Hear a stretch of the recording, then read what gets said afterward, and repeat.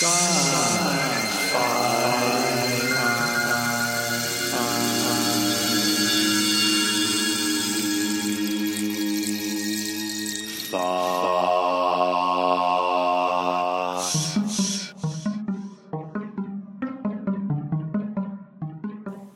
tells us about Star Trek Discovery and Rotten Tomatoes.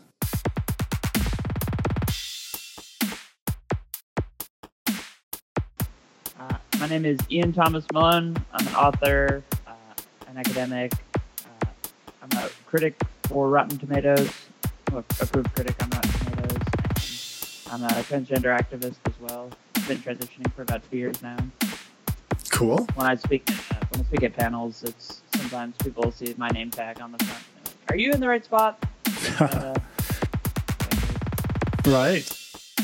I met you over Twitter, and so you're a Discovery fan. You know, it was one of those shows when they first announced, I was annoyed that it was going to be on CBS All Access, which really, I do a lot of my research focuses on sort of where streaming's going and trying to look at the past 10 years of television and seeing, you know, what's worked and what hasn't worked. And you just look at All Access, which has probably the worst back catalog, not even probably, definitely the worst back catalog of any streaming service. And especially in the beginning, you just see, you know, Discovery, and it's just behind this paywall. Although I've actually been pretty pleased with their original programming over the past year, so I'm softening a little bit about that.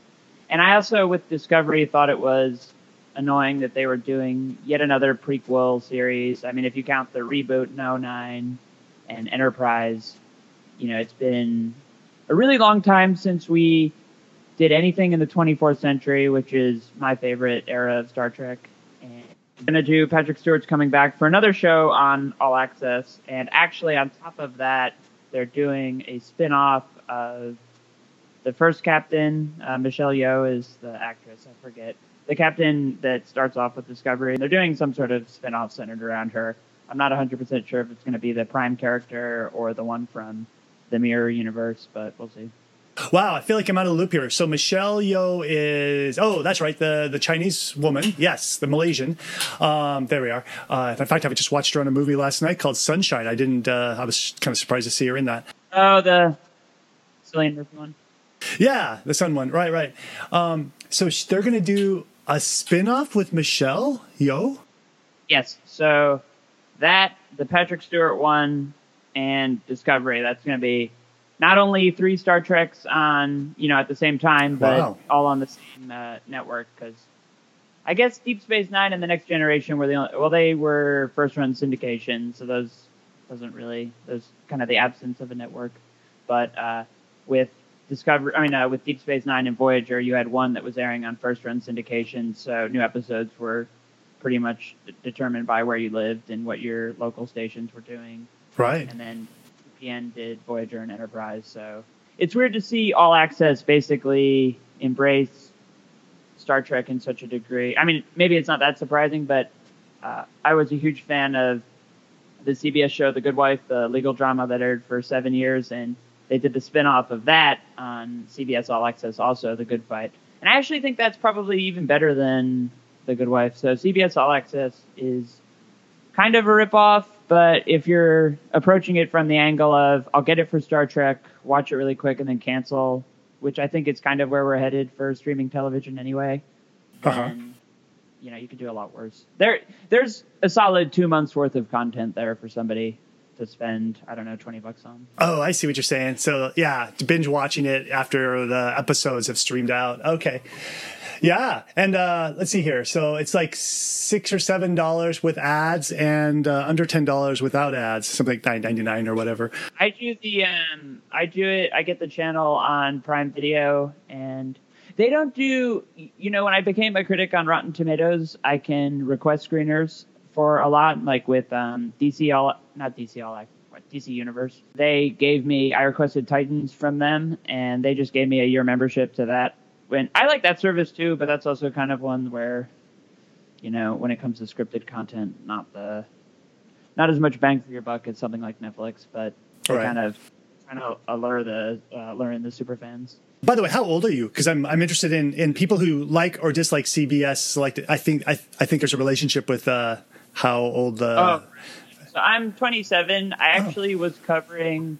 I've been covering TV since I was 15. Okay. I was writing for this small little blog, which went out a couple of years ago, but I used to cover TV ratings, so I don't really watch much CBS. I don't watch a ton of network TV, period. But I think the CW, in terms of, has one of the better lineups of network TV right now, which I don't think anybody would have expected. Oh, CW meaning the CW, I don't know that one. The one with the Arrowverse. Oh. It's geared more towards younger people and women. It was the merger of UPN, which was where Star Trek Voyager and Enterprise aired, merged with the WB back in 2006, I think. Right. Oh, so it became CW. Okay. It basically just became the WB Part 2. There's not much of UPN's old sort of... although they focused on science fiction a lot. But, I mean, Star Trek Voyager was the... something that people don't really understand, because I think Deep Space Nine's legacy has been a lot bigger than Voyager. I think a lot of people, you see a lot more rabid Deep Space Nine fans than Voyager. Yeah. I count myself among them. Deep Space Nine is my favorite by far, but Voyager was always given more preferential treatment because it was the first Star Trek since the original to air on network TV. So that was a big deal. Voyager was the first. Wait a minute, I don't understand that. So like Star Trek Next Generation, it was network as well.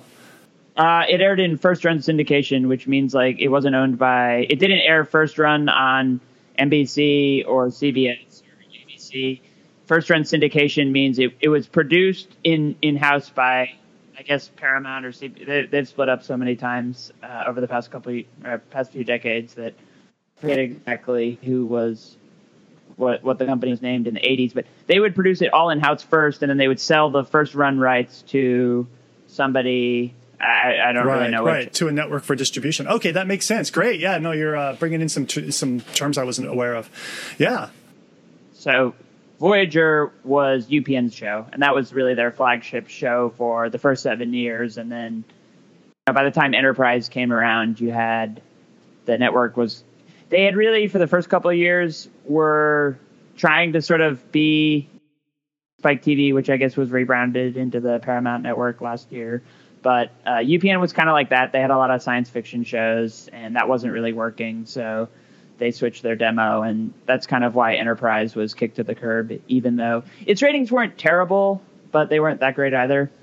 Enterprise didn't really completely fail because it was not watched. There was also the big factor of the network just didn't want it around anymore. Oh, okay. Just, okay. Yeah, that makes, there's a lot of things that go into that, and maybe they needed more resources for something else. Who knows?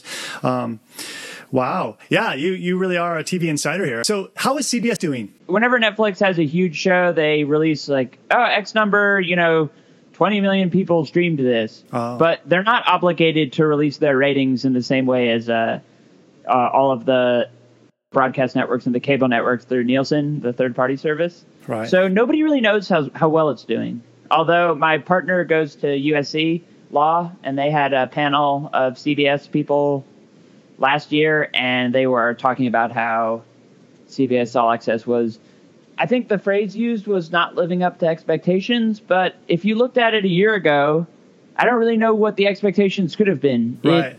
I was laughing around this time last year when I got the subscription for CBS All Access originally. I looked at it and I was trying to watch something in the middle of the week that wasn't that, trying to not feel ripped off by it.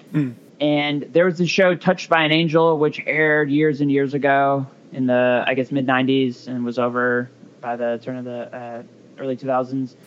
And we used to watch it I went to Catholic school. We used to watch it in religion class sometimes, and I was trying to look for old episodes. And they'd have a season of it on, and this is sort of what's funny. It's called CBS All Access, but it would have 3 or 4 episodes per season. And the part that just made me laugh was it only had, the finale of that show was a 2-parter, and CBS All Access only has part 1. It doesn't have the second part. So All Access is limited access. Wow. Yeah, new streaming service in light of a lot of these giants.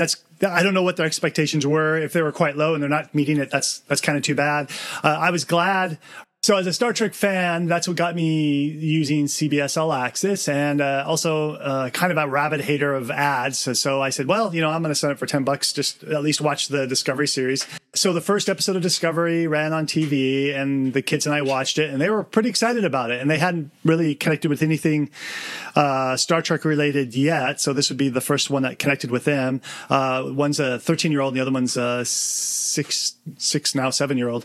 And so that got them excited. It had kind of the right blend of science, because they both love science, and also making it not too... It was dramatic enough, I think, is the key point. And you could decide if that means high action or not. But it was dramatic enough, and I think they did a much better job than, say, the new Trek series, the movie series with Bad Robot, where it felt like science was farther in the background and more little used, and action was focused on those other ones. Yeah, the stuff with the spore drive was a lot of fun on Discovery. Just the various... That era of the Federation is so interesting. And I think the new movies, Starfleet doesn't feel as small as it did in maybe the original series or Enterprise or Discovery, true. In the sense that they just had all these shit. I guess the base, or where Starfleet was based out of in Into Darkness and the original reboot. It's kind of an oxymoron. And Star Trek Beyond, it just seemed like there was so much more set up there, versus if you're going to do a prequel or you're going to show something at the beginning of the series, as kind of bland as a lot of the sets are on Enterprise, it really did feel like you were dealing with the Federation in its infancy. Yeah. And Discovery had that sort of same feeling of the ship is out there alone in the kind of Wild West, and they got their backs against the walls, and they really were able to work on a lot of stuff that gave it a bit more of an action feel than maybe something like The Next Generation would. Right. While at the same time, Star Trek is not supposed to be this high octane thing. You get some moments that are, but I don't think that's why people love it. Yeah, I agree. Yeah, I remember Sulu. He was saying how he was making comments about the Star Trek reboot and how it's risky, because he didn't think that's why people watch Trek, for those things. I have to admit, enjoying it, but certainly the first one, because it just had been so long. But the second one was just like it was further away from why I enjoy Star Trek. So I find myself enjoying Discovery more than those. The spore drive bothers me a little bit, but then I also tell myself, you know what? Being at my age, or I'm at today, there's got to be some other new ideas in science fiction. Otherwise, where's the speculation? So I kind of let that one go on the spore drive. That's kind of where the not to get rudimentary, but the title of the show, Discovery, they're kind of discovering, going doing a new thing. I mean, the mandate of the series is to boldly go where no man has gone before, and with all these prequels and reboots, it feels like they're sort of spinning their tire to boldly go where man went 20 years ago or 10 years ago. And my one complaint about Discovery right now is I really don't want Spock to be a big role. I was okay with Sarek, because Sarek has some history, but he's only in 2 episodes of The Next Generation. Maybe only one of the original series, and then a couple of the movies, but Star Wars runs into the same problem with its new movies. You've got this massive universe, and we're only focusing on the same dozen people. So I guess some people were probably annoyed that you had a guy like Saru, a Kelpian, in the early days of Starfleet, who's then never shown again in the other ones. I don't really have a problem with that, because I think they should show new species, but everybody loves Spock. I cried when Leonard Nimoy died. I love his cameos in the reboot movies. I love it. Spock is just the perfect Star Trek character. But I mean, there's just a point where the first episode, I'm like, why is this all about Spock? And I don't know if you've seen any of the new season, but yeah, I have. Thursday's episode, sitting at my phone, there was a Next Generation episode that I thought they were referencing, and I Googled it, and apparently it was possibly a different one. And I was like, okay, I would much rather have the episodes that you don't have to be, bathed in the lore of Star Trek to understand. But if you're also a longtime fan and there's little snippets, but I mean, that's just sort of the beauty of the franchise is how dedicated it's been to its own history. Right. My favorite episode probably of all time is the Deep Space Nine Trials and Tribulations episode, the one where the Deep Space Nine cast does the Troubles with Tribbles, because they do the Enterprise set is so, I mean, they had so many people working on it, making sure that no fan sitting at home could point at one spot being like, oh, that's out of place. It's the kind of dedication. And when it comes to just Spock over and over and over again, give me a break. Let's do another character. I see what you're saying. There was a Voyager episode where there were two Ferengi that kind of disappeared in an episode of The Next Generation. They kind of got sent away at the end through, I guess they fell in a wormhole or something, but then Voyager did an episode where those same Ferengi pop up in the Delta Quadrant. And because Voyager is a show that didn't really get to do a ton of, I guess they featured a fair amount of recurring characters, but can't go back and show all these races that people are fans of when you're dealing with a show that's supposed to be completely in new ground. So right. I wish Discovery would do more just plotting their own way. They've got a good cast. They've got a couple good characters, a couple ones that they need to develop more, but more of that, less of Spock. What I liked about Discovery is I feel like they're really embracing. So for Tilly, for example, she's like somebody you would have met at a Comic-Con or at a science fiction convention. She's like a real person out there. There's lots of Tilly type women out there who are science. They may not be obsessed with their looks, if you will, because Tilly's a little bit, if you will, pudgy than the typical movie actress or TV show actress. So I had to appreciate how well they did that there, because honestly, if you look at the cast of the Discovery, they're more like real people and less like sculpted actors and actresses. I think one of the big complaints from Voyager was when Seven of Nine was just introduced in a costume that made the actress almost I think Jerry Ryan did faint a couple times, and I think showing real people, science officer is not supposed to be a stick figure. There was the scene in Star Trek Into Darkness where the science officer was just shown in her underwear for no real reason, and I think the show has learned a lot about the downsides of just over-sexualizing women. And I think it helps to show more real characters versus Gene Roddenberry's original mandate that there would be no inter-Starfleet conflict was something that I think was incredibly naive. And just showing more three-dimensional people is certainly something that the series is doing a better job at versus sort of wooden subordinates who just go, aye, Captain, and that's it. I think that the Next Generation in particular didn't do a great job. Well, you could argue that the original series didn't necessarily either, but that was more of a Kirk McCoy Spock show to begin with. But whereas the Next Generation, there weren't too many really great Geordi-centric episodes. Worf had a couple. Counselor Troy really didn't have that many, where a lot of times they were just kind of there to be supporting to the main plot or to what Picard was doing, but they didn't necessarily flesh them out completely, which is kind of why I love Deep Space Nine so much. Was it was so much more character based than plot based, and Discovery seems to be doing a pretty good job on that front, at least, especially with the limited time, because they don't get 22 episodes or 26 episodes. I think some of them had maybe. Yeah, a couple did, but they're doing their best. Although we have Christopher Pike around, I don't really understand Star Trek lore's love of. I rewatched I think it's called The Menagerie, the 2-part original series episode that just uses the old unaired pilot footage. And they recast Christopher Pike in that.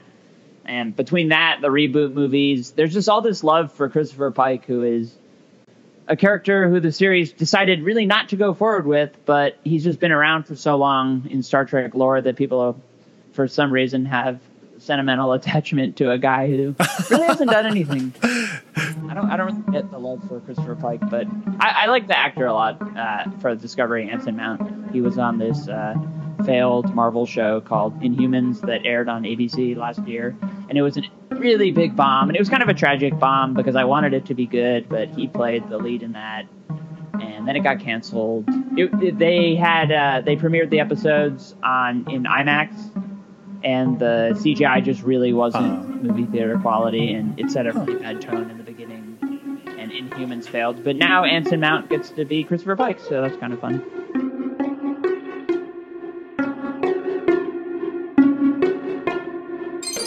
If you enjoy listening to Sci-Fi Thoughts, but find it difficult to remember to check the website for new shows, get this technology from the future. Install into your phone a podcast player. Using this, you can subscribe to our podcast feed, and next thing you know, you'll be cruising around in your car with your phone plugged in, playing Sci-Fi Thoughts, or you'll be out there jogging, or you'll be doing whatever you want to do, and have your ears plugged into some cool science fiction programming. You can find instructions on lancerkind.com. Next episode, Ian talks to us further. So the Voyager book is an academic book. The tentative title is Voyager, an edited collection, but I only contributed a chapter to it, so I'm not really involved in the editorial capacity beyond my own. And the way academic books work is a bit different than more mainstream fictional ones. An editor compiles it, and then they pretty much deal with it. But McFarlane Publishing is putting it out. But I did a chapter on the Doctor, who is maybe my all-time favorite Star Trek character.